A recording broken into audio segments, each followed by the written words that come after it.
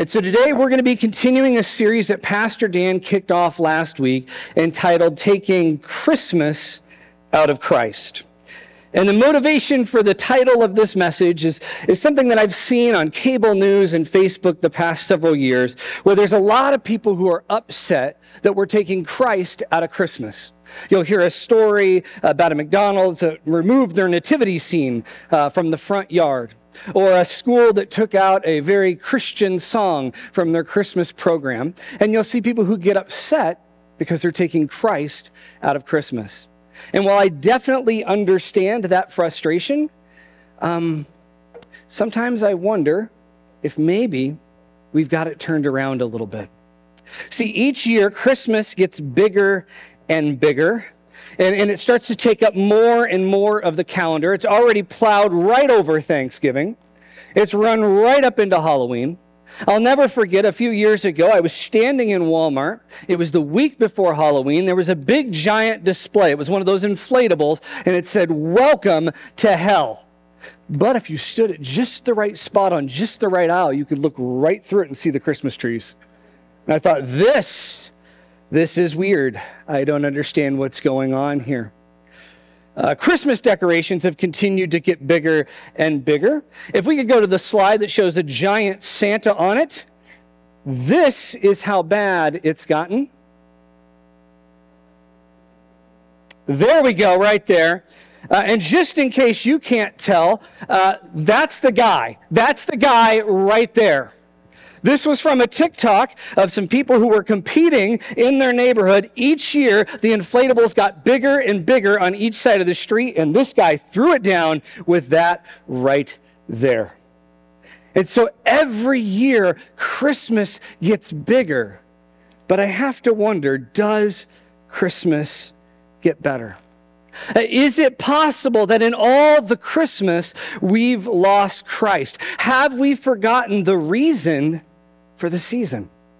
And as Christians, we're the ones that are often the ones complaining about taking Christ out of Christmas, but have we gotten so caught up in all the gifts and all the shopping and all the decorating and all the hosting? Is anybody hosting this year?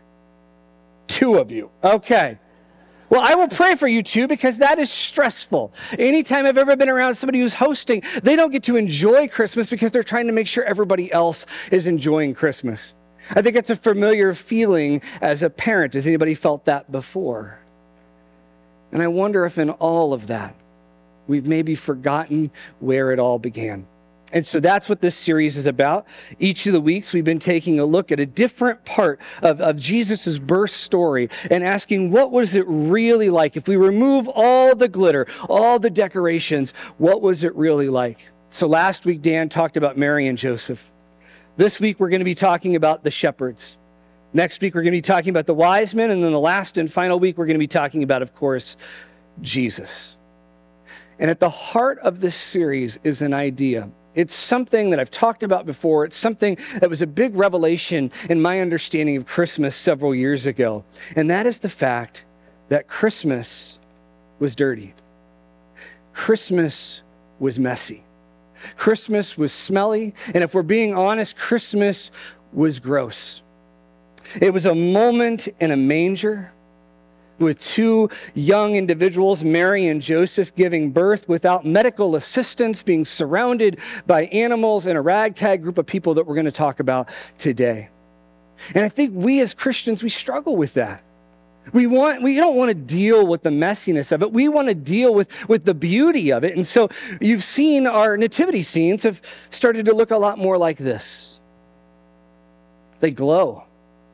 I mean, if your skin is ever that white, see a doctor.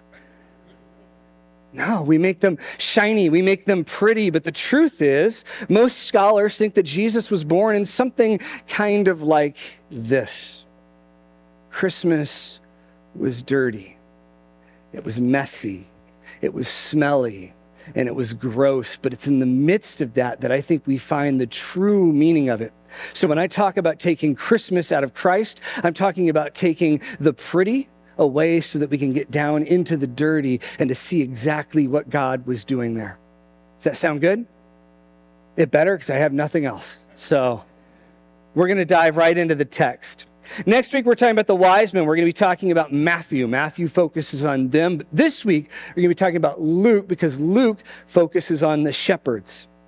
And this is how it begins in Luke 2. It says, that night there were shepherds staying in the fields nearby, guarding their flocks of sheep. And before we go any further, to fully understand what we're going to be talking about today, we need to focus on that word right there, shepherds. And we've got to ask ourselves the question, who were the shepherds? Well, one scholar writes this. He says, in Christ's day, the shepherds stood on the bottom rung of the Palestinian social ladder. They shared the same inevitable status as tax collectors and dung sweepers. Not a great place to be. Tax collectors, dung sweepers, shepherds. See, what had happened over the years is that there was a point in Israel's history where being a shepherd was a good thing. It was a thing of honor.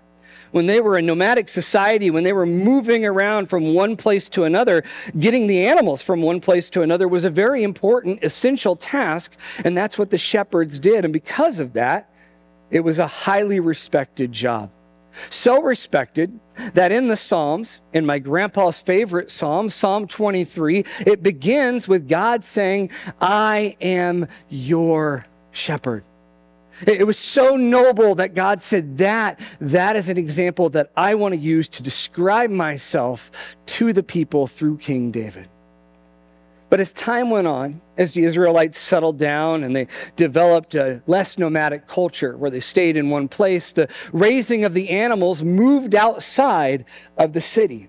And that's where the shepherds would work. And because of the long schedule and the overnight shifts and the fact that they were away from the city and away from the temple, they couldn't observe all of the temple laws, all of the rules that they were supposed to.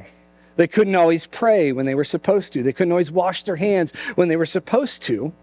And so over time, it became associated with, well, it was a dirty job. It was outside of the city, and it had the same respect as the tax collectors or the dung sweepers. Now, several years after Jesus lived, there was a group of Jewish scholars who began to write down all of the laws that they had had over the several years and put them together in a collection of books called the Mishnah. And in the Mishnah, it talks about the shepherds. One passage describes them as incompetent. How would you love if your job title was described for all of history, recorded in a religious text as incompetent? And another passage goes on and it says that no one should ever feel obligated to rescue a shepherd who has fallen into a pit. You're traveling down the road, you look off to the side, and a shepherd has broke down. He's in the pit. He's trying to change the tire. He doesn't have AAA. He's not getting a tow. It's not your responsibility. You don't have to stop because it's a shepherd. Who wants to associate with a shepherd? It goes on here. Jeremias documents the fact that shepherds were deprived of all civil rights. They could not fulfill judiciary offices or be admitted in court as witnesses. They couldn't even testify. In fact, he goes a little further and he says to buy wool, milk, or a kid from a shepherd was forbidden upon the assumption that it would be stolen property. One scholar sums it up like this. He says, shepherds were officially labeled sinners, a technical term for a class of despised people. In other words, shepherd was the job nobody wanted. It was minimum wage, it had bad hours, and no benefits. It reminds me of a scene in the classic movie Office Space. Has anybody seen it? I'm going to share with you a quote that has been slightly cleaned up so that I do not get fired. But they are standing around in the office that they all hate working in. And one of them says, our high school guidance counselor used to ask us if you had $1 million and didn't have to work, and invariably what you say was supposed to be your career. So if you wanted to fix old cars, you were supposed to be an auto mechanic. So it was this idea, if you had $1 million and you didn't have to work, what would you do? And you're supposed to take that and make that your career. But one of them gets frustrated and he says, that question is stupid to begin with. If everyone listened to her, there'd be no janitors because no one would clean up poop if they had $1 million. Shepherd was that job. It was the janitor. It was the garbage man. It was the job that nobody grew up saying, I want to be that. It was the job you took if you had to take a job. And that is who is at the center of our story today. The story goes on. It says, suddenly an angel of the Lord appeared among them, and the radiance of the Lord's glory surrounded them. They were terrified, but the angel reassured them, don't be afraid. I bring you good news that will be great joy for all people. So we have this group of people, despised people, often labeled sinners. They're out in a field, and a group of angels appears in front of them and begins to tell them, don't be afraid. I bring you good news that will bring great joy to all people. Now, before I go on, I want to stop and I want to focus on that last sentence right there, that I bring good news that will bring joy to all people. Now, this is a refrain you'll hear from me often, but I'm going to say it again because I think it's important, and this is why it's important. Recent studies show us that if trends continue within the next half century, less than half of the United States will identify as Christian. Less and less people are making the church a part of their life, or more importantly, are making faith a part of their lives. And as somebody who believes that faith is essential, that one of the greatest things we can do with our life is to, live it for God. This breaks my heart. And one of the reasons that I think that this happens is because the church has not done a very good job sharing good news. We have not shared a message with the world that inspires them, that gives them hope and peace and joy and love. So I've said it before and I'll say it again. If your good news isn't good news, it isn't good news. If the gospel that you're sharing isn't a message of hope and peace and joy, of love, of Christ, of life and life to the full, then it's not the gospel. See, I hear a lot of people who claim to be Christians preaching something that doesn't sound like good news. But I believe that if the message that the angels had for the shepherd is true, it is good news. That it's a Savior that enters into the dirtiness of our world to offer us salvation. And I think that is a message worth sharing. We'll actually see the shepherds doing that here in just a little bit in the story. I bring all of this up because, like the video that we watched earlier, we have our Christmas Eve services coming up. We do them at Kill Creek Barn in DeSoto. They're one of my favorite things we do all year. And we gather in there, a beautiful place to remember where Christmas began, because it's a little dirty. But we meet and we talk about the good news, why Jesus came, the hope and the peace and the joy and the love of Christ. And I want you guys to help us fill that barn up. If you go out there, you'll see the display. You can grab one of these cards, and I encourage you to do that and you can give it to somebody who could use some good news in their life. Because I think we have a world that needs that. A world that needs the message that the angels had to share that day. Anyway, the story goes on. It says the Savior, yes, the Messiah, the Lord, has been born today in Bethlehem, the city of David. And you will recognize him by this sign.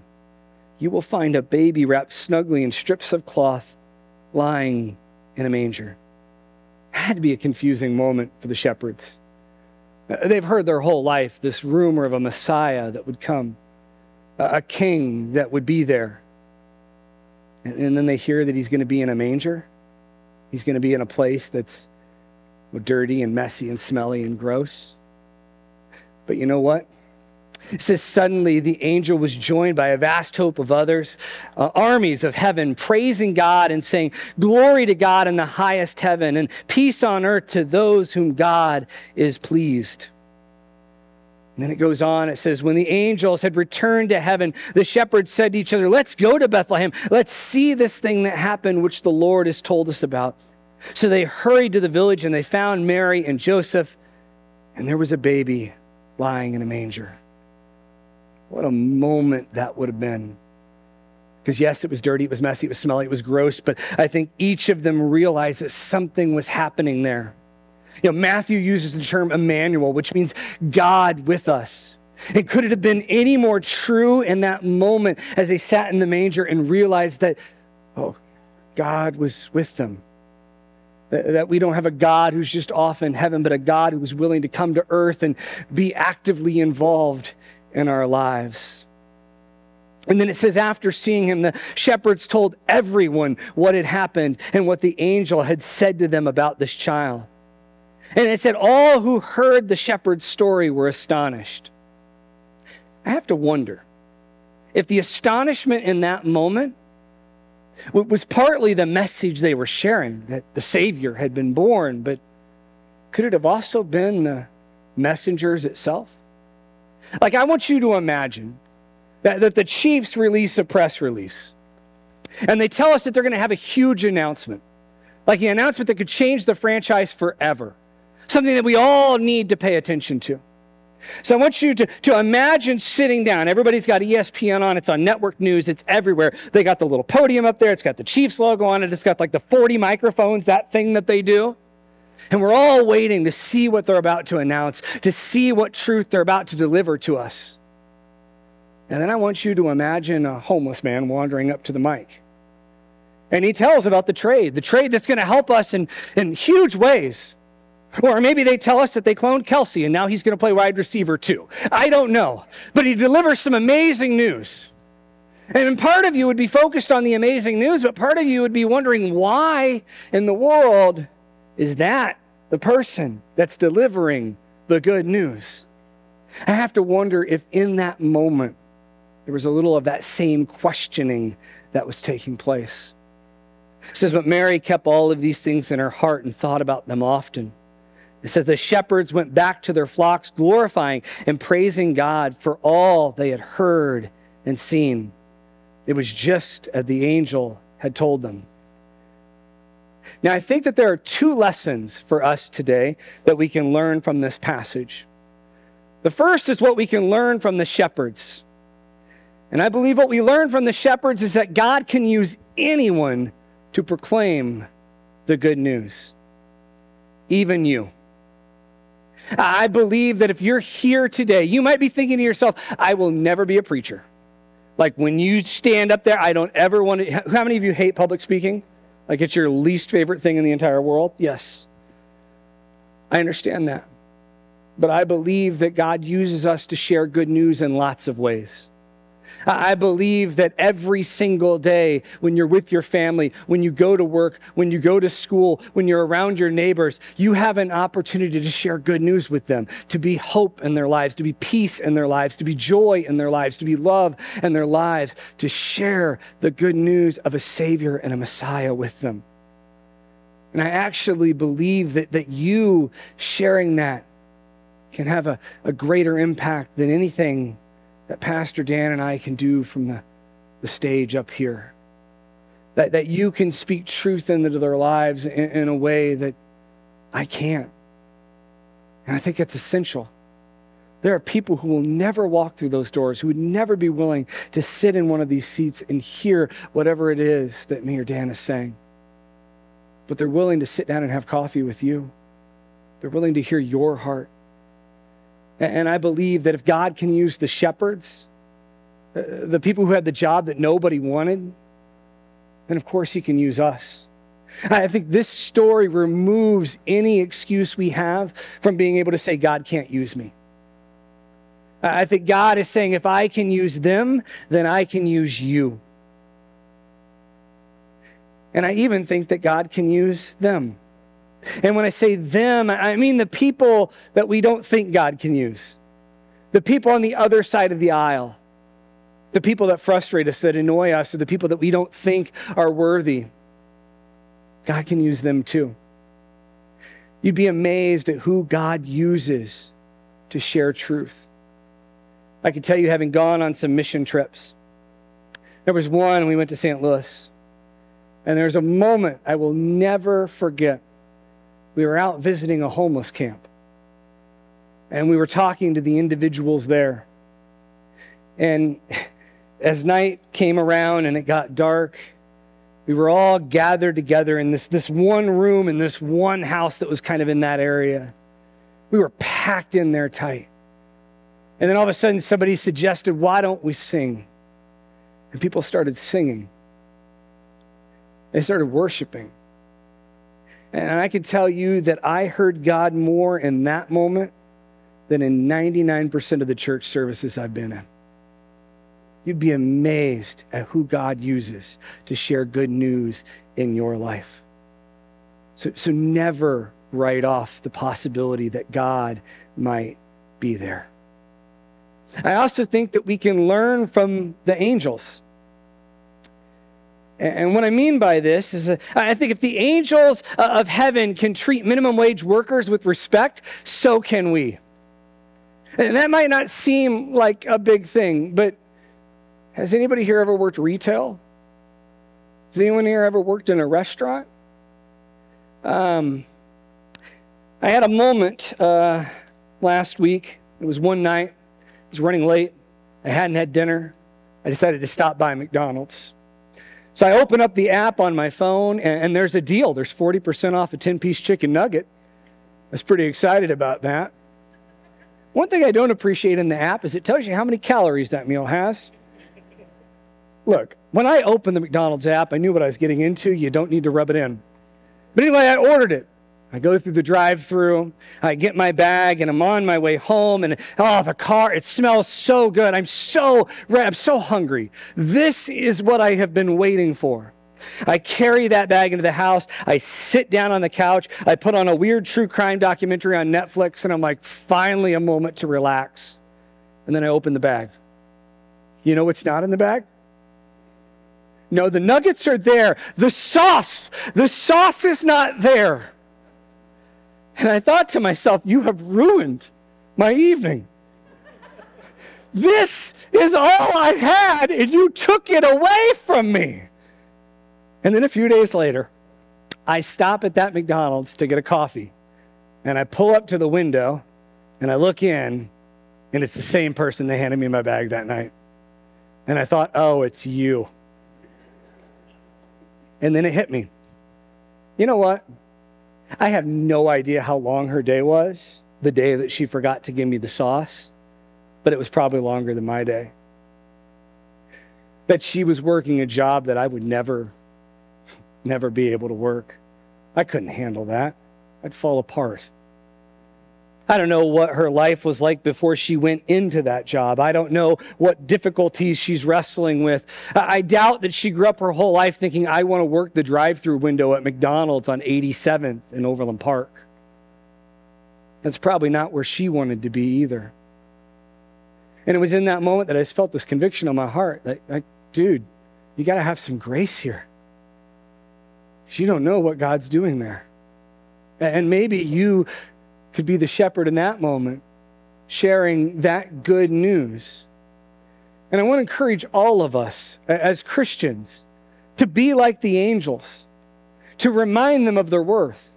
Everybody that you encounter, when you're at the register at Walmart and the person is not bagging things like you think they should be bagging things, which is an OCD problem I sometimes have, I want you to remind yourself they probably didn't dream of working that job, and it's probably been a really long day for them. And I want you to think, is there any way that I can remind them of their worth? Now, a couple weeks ago, my daughter Ollie and I were in a store, and the person working the counter was just super friendly, joking around with us, having a good time. And as we walked out, Ollie said, I like people like that. Let's be people like that. Let's give people a little bit of hope and peace and joy and love in the midst of a Christmas season that is often pretty crazy. As one bishop said, divinity is always where one least expects to find it. See, I believe as we remove all the Christmas from Christmas, we'll find divinity in the dirtiness of the world. See, I think that was the message that God was trying to share is that you don't have to get dressed up to be a part of this. You don't have to be pretty enough or beautiful enough or have enough glitter or ornaments to be a part of this. No, he showed up in the midst of the dirty and the messy and the smelly and the gross to prove that there was nowhere he wouldn't go to share the good news. And that gives me hope in my life. So how many of you have had days where you would describe your life as dirty or messy or smelly or gross, or things aren't going like you wanted for them to go? Maybe you find yourself sitting on a couch eating chicken nuggets without sauce at the end of a long day, and you're like, God, I can't keep doing this. See, it's in those moments that God shows up. It's in those moments that you find divinity in the dirty. So my encouragement is for you to look for mangers. Look for the places you don't expect God to show up, and then watch God show up. And maybe you can even be the one who brings the good news into that moment. I think as we do that, we change lives with Jesus' love. And we capture the real meaning of Christmas. Let's pray. Dear God, I pray that as we leave church today, we can look for mangers, that we can find divinity where we least expect it, that we can be like the shepherds and know that you can use us to proclaim good news, and that we can be like the angels and show up in people's lives and remind them that there is a Savior and a Messiah. In Jesus' name, amen.